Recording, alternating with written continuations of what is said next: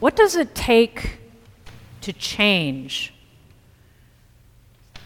To make a big change in our lives? Think about a time when you have made a huge shift. Maybe it's a new job, a new career, a new love relationship, maybe marriage, maybe children, perhaps moving. What drove that decision? I dare say it was something in you, something in us that recognizes there's a better way. There's a way, a hope that we have for more fulfillment, more love, for peace, a vision of a better way, whatever that is. It's warmer in Hawaii. Jesus came to Galilee proclaiming the good news. Good news, the ultimate better way. The reading we just heard was from the very first chapter of Mark's Gospel. And Jesus proclaims the good news of God. Jesus sees two brothers fishing, says, "Follow me." They drop their nets and follow. Jesus sees two more brothers fishing. "Follow me." And they too drop their nets. So, had they gotten wind of what Jesus was already preaching, the good news he was sharing? We don't know. Nothing in Scripture about that. Or was there something about Jesus' presence, his very being, that was so overwhelmingly powerful that the good news leapt into their hearts so powerfully that they had no choice but to drop everything? We don't know. The gospel doesn't share the inner workings of the disciples, or all the people who become disciples, of their hearts and minds. We only know their actions. We know that Jesus' call ignites the hearts of two sets of siblings to drop everything. I've come to think of it like falling in love. Yet for these fishermen, it was total, all-in, head-over heels love. That spark, whatever it was about Jesus, the recognition he is divine, the recognition that the good news is a better way, whatever that was, so powerful that it invited them to change. Dietrich Bonhoeffer describes it, this call, as being called out of the realm of the finite into the realm of infinite possibilities, which is the one liberating reality. A vision of moving beyond the finite to infinite possibilities will ignite change in our lives and our hearts. Now, lest we compare ourselves negatively or with jealousy to these four people who all of a sudden get it and bam, they're following Jesus, and lest we think, nope, I'm not dropping it all for Christ, remember that the Gospels are the story writ large of Jesus. It's the all-in story of God's good news. And it's a story writ so clearly and directly about how Jesus works in the world, how the incarnation of God in the world works and reaches us in our ordinary lives. Jesus is a guy who calls us to be all in, and whose life-changing love for us has no bounds. Now notice it doesn't say that he asked these brothers to believe X, Y, or Z, and then I'll let you follow me. There's no exclusivity here. There are no contingencies, no requirements for membership. These are ordinary guys, ordinary people. But however this love, this divine love and transformative love and liberating love was conveyed, these ordinary people just like us took action. I mean, I can only imagine these fisher folk in the face of this enormous love thinking, whoa, he wants like me? Like he's talking to me? breathlessness, instant obedience. You bet, I'm coming. I want this new life. I want to be with you. Because Jesus is, in the words of a contemporary theologian, more than a model teacher, more than a spiritual guide, more than an activist. Jesus is the presence of the living God and the transformative power of God.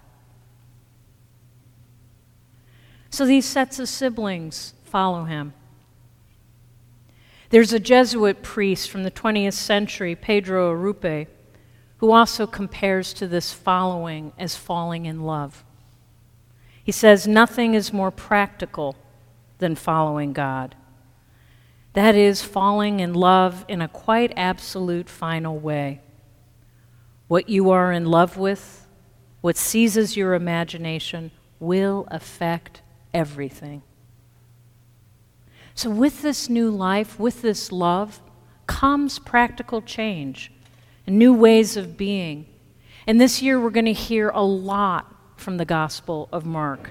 And we're going to see these followers and the next followers and the next doing the practical do of following Jesus.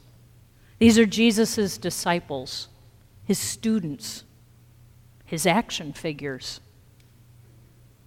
They all leave their previous professions and trot around Galilee, witnessing Jesus healing, casting out evil, exerting power over nature itself.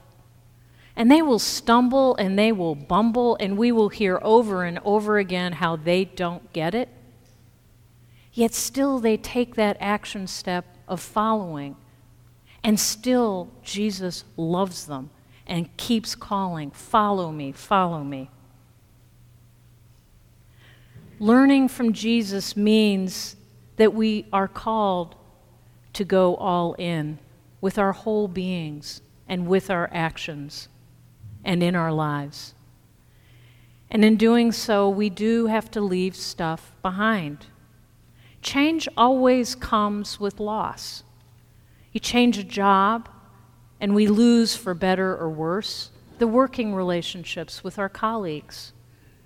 We lose the history of wherever it was, whatever context we were working in. We lose the financial reality, be it good, bad, whatever.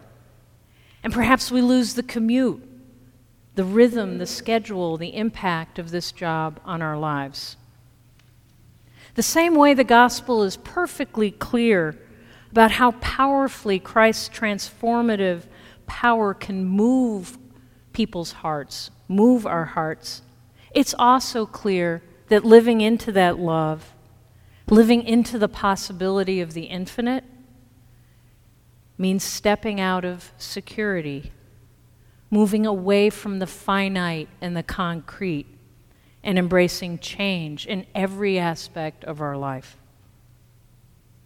Jesus' loving call is to the core of our being. It's a call into the aches of our hearts, the broken places, the parts in us that are saying, there has to be a better way. This new way, Jesus, a better way. It means saying goodbye to our old ways. He's calling us to stop clinging to what we want and instead do what He wants. He's calling us to give up obstacles that separate us from God. He's calling us to leave behind our own nets.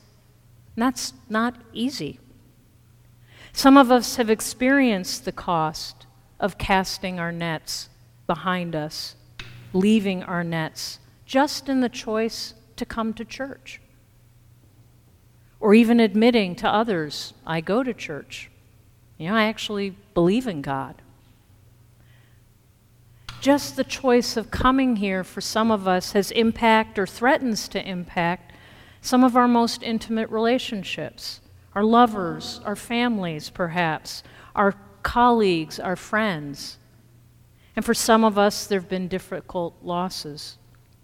When James and John are called, they're in a boat with their father Zebedee, and hired hands. Yet Zebedee doesn't follow. The hired hands don't follow. James and John follow.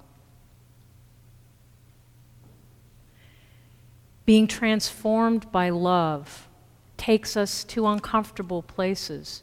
Yet in going there, we're upheld by this love, and our hearts are transformed. And they're transformed, we are transformed into people of action. We are transformed into Jesus' action figures.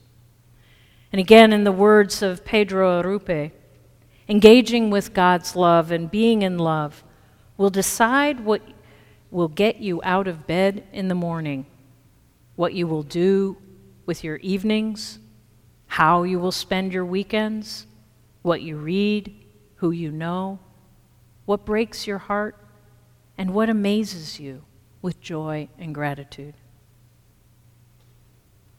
Following Christ, living into God's divine love, means that our actions and our hearts start being transformed so that what we do is not driven by our self-centered ideas and our self-centered desires. It's not driven by fear, but driven by wanting to be one with all that is good and loving in the world.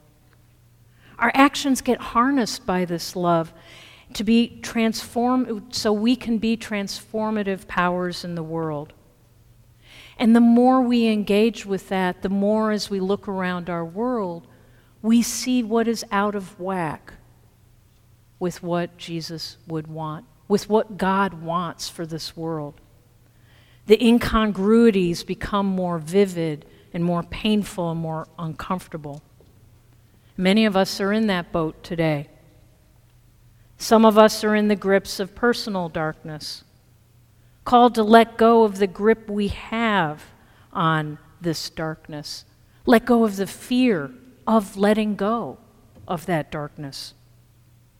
Our nation is in the grips of power that denies human dignity over and over and over again, overtly degrading nations and whole peoples, depriving people, fellow creatures, beloved creatures of God, basic necessities of life. Our nation is in the grips of pervasive racism, in the grips of sexism that so vivid this week with the case of the gymnastics doctor sexually abusing over 120, and that's only the number that have come forward, 120 of our nation's greatest female gymnasts.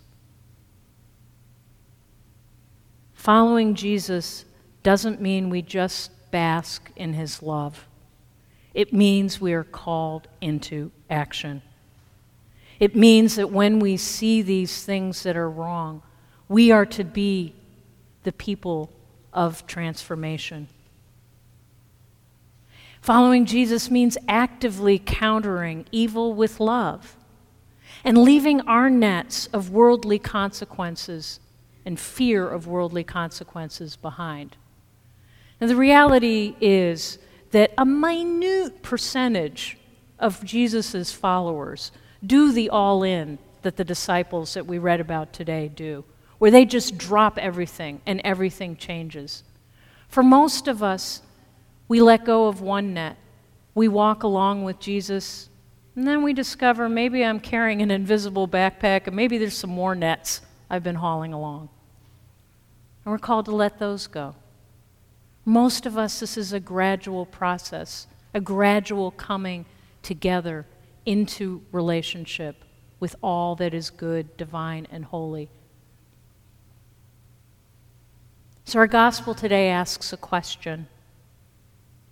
What nets are you clinging to?